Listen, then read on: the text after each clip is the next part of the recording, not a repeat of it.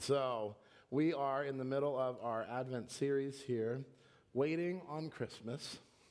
And it's not a waiting like a rolling your fingers on the desk, your hands down, waiting kind of thing.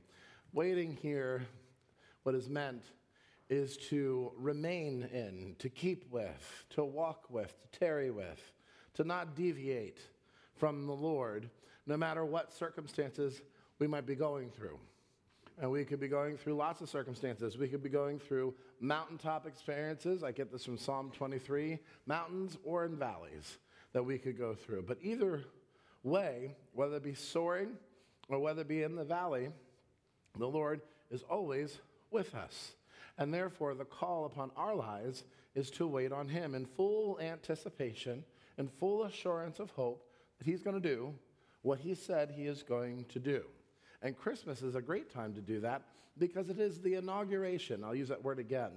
The inauguration of God's redemptive plan. It's kind of like the domino piece that gets pushed and to have everything kind of fall into place, standing on the full foundation of the Old Testament, all the prophecies and all the things that was there to help equip the people of God. Now, this child comes in a manger, this prophesied child, and we kick off the roller coaster of events that bring us to the full redemption, God's plan to save His people, not only the Israel people, but the entire world, those who would bow a knee and humbly say that Jesus is their Lord and Savior. And so that's kind of where that waiting comes from. And that's what we're doing, kind of marching through. And I matched it up to the words. And so far, we've already talked about hope. Lisa Yoder reminded us of what hope means in terms of it is an expectation. It's not a wish. Yesterday, last Sunday, we talked about peace, the shalom that we have with the Lord, that wholeness of relationship, that it's a wish that we would have upon everybody, that they would experience that whole relationship with the Lord, that the repaired brokenness that we have with Him, that brings peace on whom His favor rests, we said during our confession of sin and assurance of pardon. And today it is joy to the world. The pink candle, the one that Jerry, our former pastor, used to call the Pepto-Bismol candle. So there you are. That's where we're at. Everyone all caught up. Okay. Sorry, let's get rid of that cough drop. How many of you have ever been to New York? Anyone New Yorkers in here? Okay, good job. New York City, more importantly. Seen the Rockefeller Center? Have you seen the tree? Right. You go to New York City, you got to go on Christmas. Christmas is the best time to go to New York City. Absolutely the best time to see all the things, all the sights, everything that they really go out for it. Love going to New York. I've used to go with my aunt and uncle, and they would always bring me to different Broadway shows and things like that. How many of you have ever seen a Broadway show? Raise your hand. Very good. It's a thing to watch. It's a thing to behold. It's very, very good. I'm going to reference one here this morning, one that I have not seen in New York, so that whole New York stuff is just all free information. But the one that I really, really enjoy, they made a movie of it. I would love to see it live on stage. It is so intricate. It is so masterfully woven together. It is Into the Woods. Anyone ever seen Into the Woods by Stephen Sondheim? Raise your hand up high if you've seen it. Okay, so it's relatively unknown. Into the Woods is basically a retelling of various, I don't know, what we call them, nursery rhyme characters maybe? Little Red Riding Hood and things like that. And they set these people off, these characters off on an adventure. What happens in the beginning of the play, you get introduced to a baker and his wife who can't have children. And there is a witch, and she's obviously the foil. She's the evil one. And we come to find out that she's the one that placed the curse on this family because years and years and years ago, the baker's dad stole from her garden, stole beans, magic beans from her garden. And so she gets upset by that and curses, logically so, them to be barren because of that.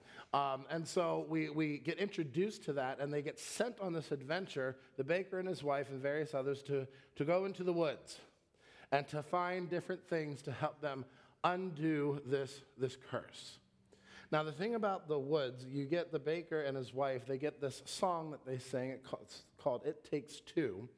And the refrain of this song is they discover that each other, they're different in the woods. The baker has more confidence. He's thriving. He's taking charge. And the baker sees with his wife that she's actually valuable, and her opinion is worth listening to, and that she's been helping him, and they realize that together they make a really good partnership. And it's this whole idea that in the woods they discover this.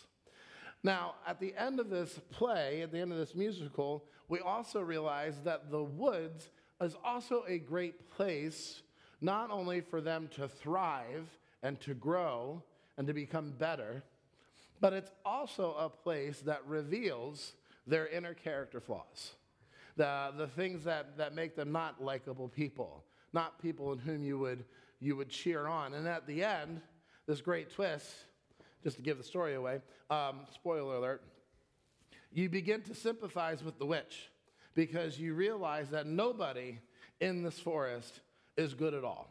Everyone's got some issues that they're dealing with. Now, why do I bring this up? The wilderness in Scripture is also present. Scripture has the wilderness, the forest. The Israelites were led out of Egypt and into the forest. And the wilderness in Scriptures, in the Bible, also needs to be seen in the following ways.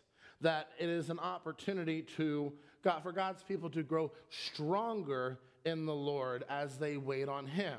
He leads them into the wilderness, and they need to rely on Him. It's where they get the Ten Commandments. It's where they get all the things that God lays down for them. But it's also the place where it reveals their inner sinfulness, because just as much as God has delivered them into the wilderness and continues to provide for them, they grumble at every turn. There's nothing to eat. The water's too bitter. Why can't we have meat? Let's go back to Egypt. I mean, that's the whole thing through the entire Old Testament with them. They grumble and they complain because they want to go back to what they knew. It's better for us to be slaves in Egypt than to be here where you have led us out.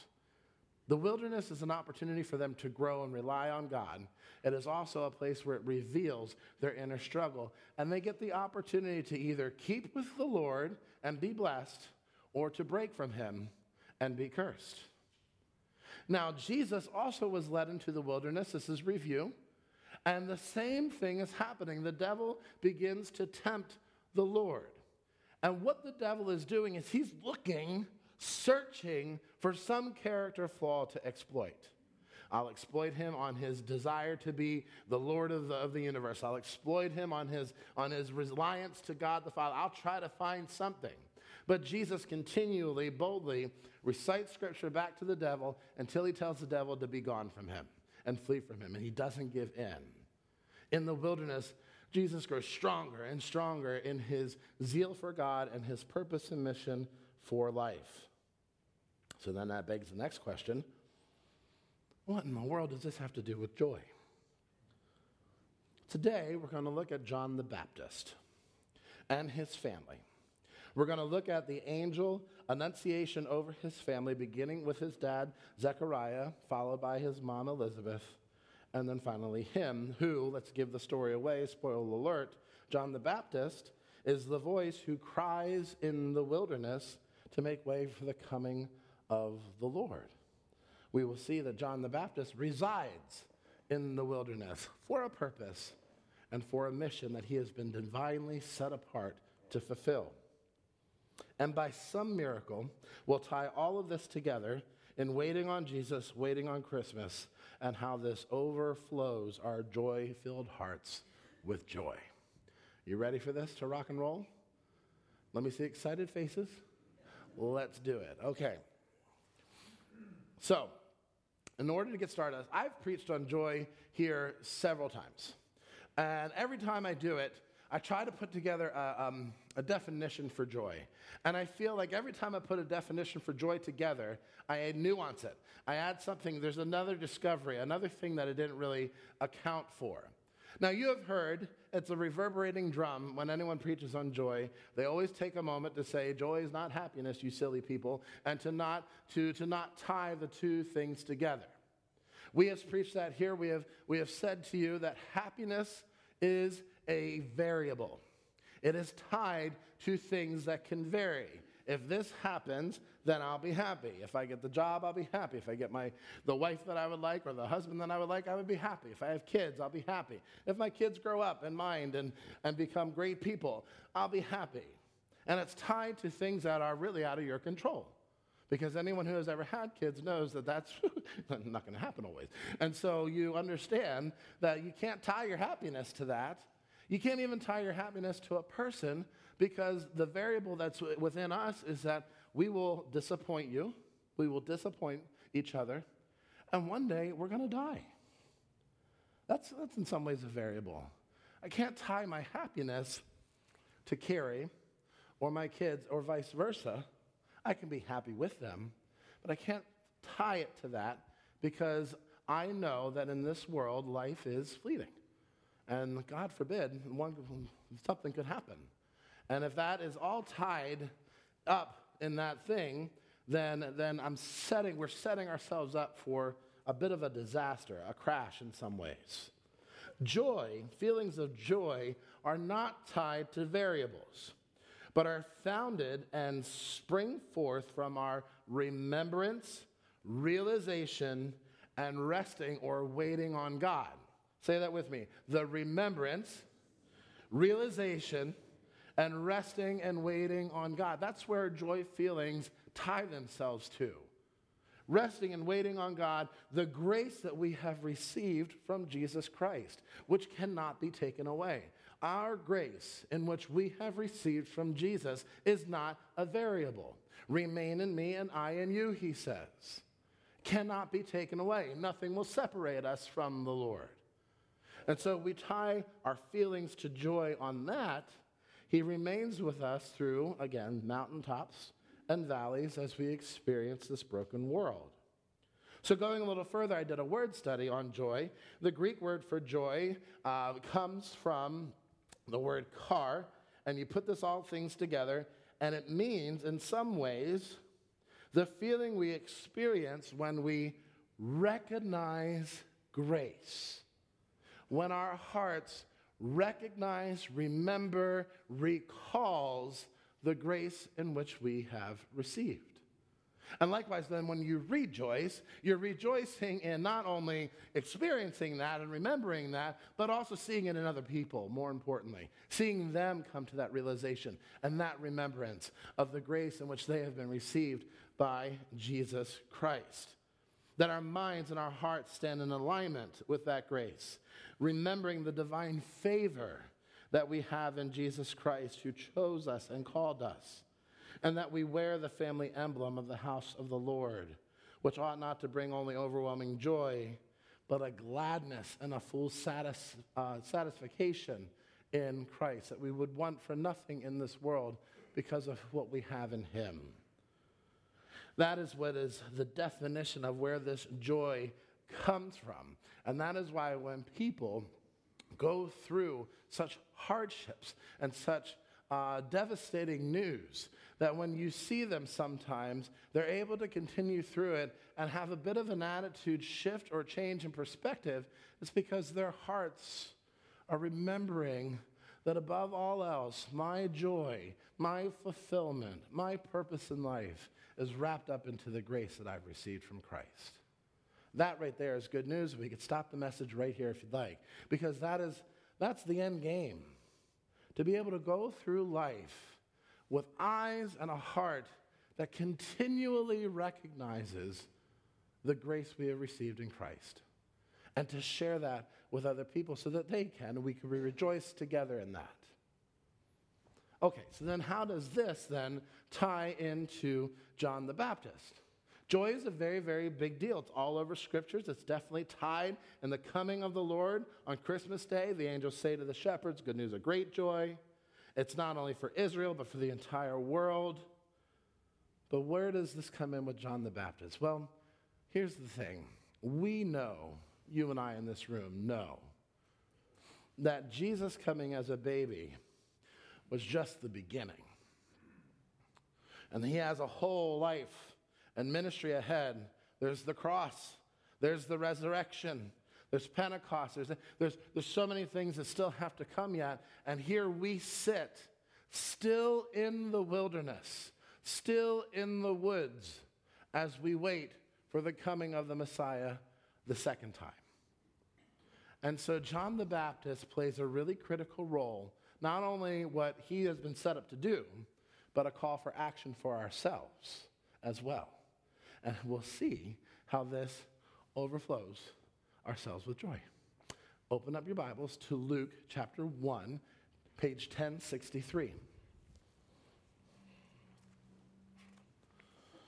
Luke chapter 1, page 1063. I want to read to you and kind of point out some things. Now, we've got this. If you've ever read Luke chapter 1, 1016. 1063 is the next one. Page 1016, excuse me. If you've ever read through the Gospel of Luke, the narratives of basically the Nativity, sometimes you may skip ahead and just go to Mary's angel visitation. It's the one that we always hear. But there was a visitation before, and that's with Zechariah, this man named Zechariah, who was John the Baptist's dad, and for Elizabeth. And you can't get to Mary's before going through this, because Luke wants us to see something here and what God is doing and bringing about his plan of redemption for the world. Let's look. So John the Baptist, chapter 5. Now in the days of Herod, king of Judea, there was a priest named Zechariah of the division of Abijah. And he had a wife from the daughters of Aaron, and her name was Elizabeth. And they were both righteous before God, walking blamelessly in all the commandments and statutes of the Lord. This right here is Luke doing something very much on purpose. He's not fabricating the story in any way, but wants us to see that right here in the beginning, as we set up for the coming of the Lord, we got to go all the way back to the very, very beginning in the Old Testament. He is setting Zechariah and Elizabeth up to very much mirror what happened with Abraham and Sarah. Y'all remember Abraham and Sarah, right?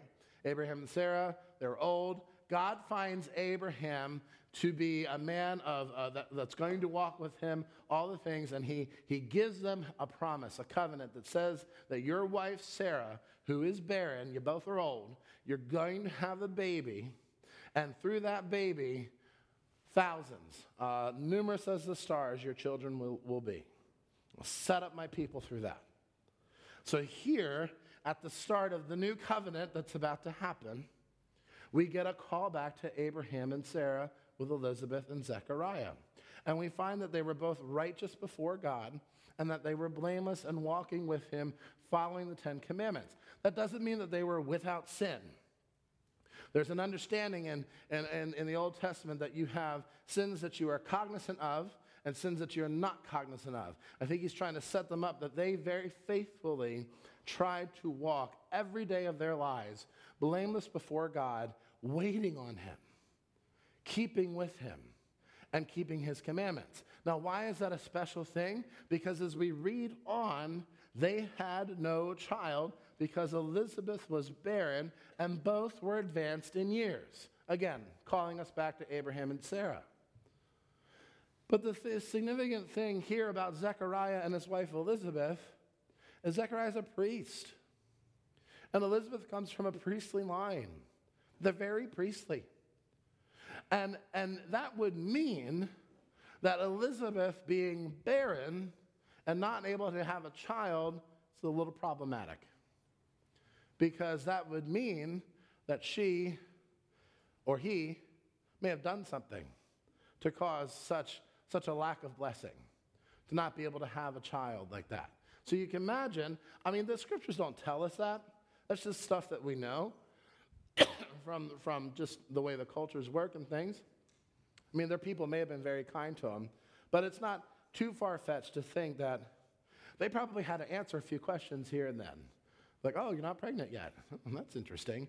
And anyone that's in this room who's ever struggled with infertility would know that those questions are like daggers to your heart when that is happening. And yet here they are. They're from a priestly line, and Zechariah is actively working as a priest. Now, while he was serving, verse 8, as a priest before God, when his division was on duty, according to the custom of the priesthood, he was chosen by lot to enter the temple of the Lord and burn incense. And the whole multitude of people were praying outside the hour of incense. And there appeared to him an angel of the Lord standing to the right side of the altar. It's important. This angel of the Lord, we know, is going to be Gabriel. He's standing on the right side. He's standing in Jesus' spot. He's standing in the spot where Jesus will ascend and sit on the right-hand side of the Father. And that's to say that what Gabriel's about to announce and to say are the very words from God. You, Zechariah, who are devout and holy, should take these as written law. Like, take this to the bank. You should have no problem with what I'm saying. And Zechariah was troubled when he saw him, just like Mary was troubled and with fear when she saw her angel. But the angel said to him, "Do not be afraid, Zechariah, for your prayer has been heard." Now remember, he's going into the temple to offer prayers for the people. But the prayer that Gabriel was saying has been heard is not so much the prayers for the people, it's the inner prayer that comes from Zechariah in wanting to have a child. Your prayers have been heard, the angel says. For your wife Elizabeth will bear you a son, and you shall call his name John. And you will have, here it is, joy and gladness, and many will rejoice at his birth. And he will be great before the Lord. And he must not drink wine or strong drink, and he will be filled with the Holy Spirit, even from his mother's womb. The angel sets up some great profound things. He promises to John the Baptist and his wife that they are going to have joy from the Son. They are going to recognize God's grace. They are going to recognize God's intervention for their people. The time is now, and somehow your son is going to be a part of it for the whole world to realize that God has not forgotten them and that God is coming to save them as a people. That's amazing. But then goes one step further, and this is the first time I saw this, that John the Baptist will be filled with the Holy Spirit before he's even born. And I looked at that, I'm like, oh my goodness. He's being set up not only to be a forerunner to Christ, but he is the prequel to the apostles at Pentecost. The apostles at Pentecost were filled with the Holy Spirit, and what were they charged to do? To be what? Witnesses. Thank you. Stu's the only one that has listened to all these sermons through Acts. Good job, Stu. An extra crown or jewel in your crown. The apostles were filled with the Holy Spirit, and they were set up to be witnesses to the good news, to turn the hearts of the Israel people to believe, repent, and follow Jesus Christ. And here now, John the Baptist, before any of that happens, an angel is saying to his dad, he's going to be filled with the Holy Spirit. To do what? To be a witness, a heralder of joy, of the grace that is to come. Before even the resurrection, before the crucifixion, before any of that is in view, he's going to grow up and be out there and trying to turn as many hearts as he can to this new thing that's happening. Verse 16, he will turn many children of Israel to the Lord their God, and he will go before him in the spirit and the power of Elijah, which ties back to other prophecies, to turn the hearts of the fathers to children and the disobedient to the wisdom of the just, and to make ready for the Lord a people prepared. If you were to jump to the Gospel of John, chapter 1, we now see him fully grown, John the Baptist. And look what he says here on page 1053. This is the testimony of John. When the Jews sent priests and Levites to Jerusalem to ask him. Now, John has now been working in the wilderness. He's eating locusts. He's dressed weird. He's not someone that you would invite to a party, nonetheless. But he positions himself very uniquely so in the wilderness. And he's gathering a following, and he's turning hearts, which blows my mind because it's before anything even happens. But now here in the Gospel of John, where we're reading his testimony, Jesus is fully grown. He's about to start his ministry, and John, the Gospel writer John, who is not John the Baptist, don't get confused. The Gospel writer John is recording what John the Baptist is saying about this Jesus, this Messiah. This is the testimony of John the Baptist. When the Levites and the priests came to ask him, they said, "Who are you?" And he confessed and did not deny, but confessed, "I am not the Christ." It's the greatest human revelation ever in the Bible. I am not the Christ. And they asked him, "What then? Are you Elijah?" He said, "Nope, I'm not." "Are you a prophet?" And he answered, "No." And so they said to him, "Who are you? We need to give an answer to those who sent us. What do you say about yourself?" Because he's been baptizing people, he's causing a ruckus. And he said, "I am the voice of one carrying out in the wilderness, make straight the way of the Lord, as the prophet Isaiah said." Now they had been sent from the Pharisees, and they asked him, "Then why are you baptizing? If you're neither Christ nor Elijah or the prophet, what are you doing? You're being weird." And John answered them, "I baptize with water, but among you stands one you do not know, even he who comes after me, the strap of whose sandal I am not worthy to untie." These things took place in Bethany across the Jordan, where John was baptizing. The next day he saw Jesus coming toward him, and he said, "Behold, the Lamb of God who takes away the sin of the world. This is he of whom I said, and after me comes a man who ranks before me, because he was before me. I myself did not know him, but for this purpose I came baptizing with water, that he might be revealed to Israel." So we know that John, after this prophecy from these angels, we know that he goes on to live into his promise, which is to be this great revealer, this voice in the wilderness, where there's lots of confusion, where people don't understand what's going on. That's really what's going. When you look at wilderness, it could be confusion as well. No one really knowing the answers, and he's there in that liminal space, calling out the good news of Jesus, because he's been filled with the Holy Spirit and understands the grace in which they're going to receive. Now, as we look at John the Baptist and this powerful ministry, this prequel to the apostles, this time where he is bringing everyone in to try to know who Jesus is, we now have to look at it with, what does that mean for us here now? And I saw a great parallel between what John the Baptist was called to do and what we have been called to do as believers in Christ. We are the John the Baptists of this time period. Each one of you in here are John the Baptist. Look to your left and your right and say, "Let's eat locust and drink honey today." Okay, so that you are the John the Baptist. We all are. Why is that? Because we know, now that we have studied Acts, that if we profess a faith in Jesus Christ, and we are chosen and called by him, he sends to us his Holy Spirit. And where does his Holy Spirit reside? In us. There is a constant channel of remembrance. There is a constant channel of conviction of the grace in which you have received. You just need to listen to it.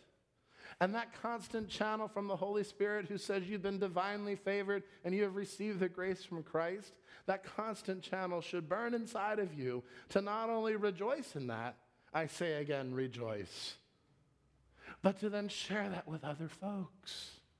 To be the voice in this wilderness time of confusion, that there is a path that leads to Christ and he wants you to follow it. Why do we forget that? I think for some of us, it's easy for us to remember the grace in which we have received.